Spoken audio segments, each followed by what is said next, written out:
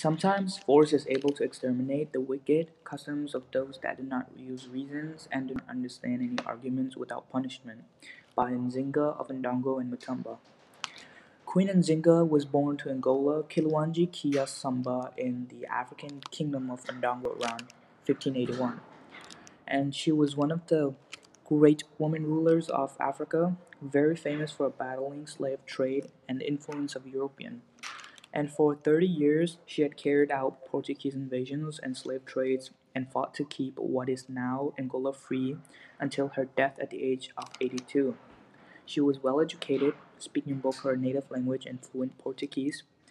What I love about Nzinga is that when the Portuguese government only left a map for her to sit on, instead of giving in to the governor's ploy, Nzinga looked at one of her maid and she dropped to her hands and knees and offered herself as a chair.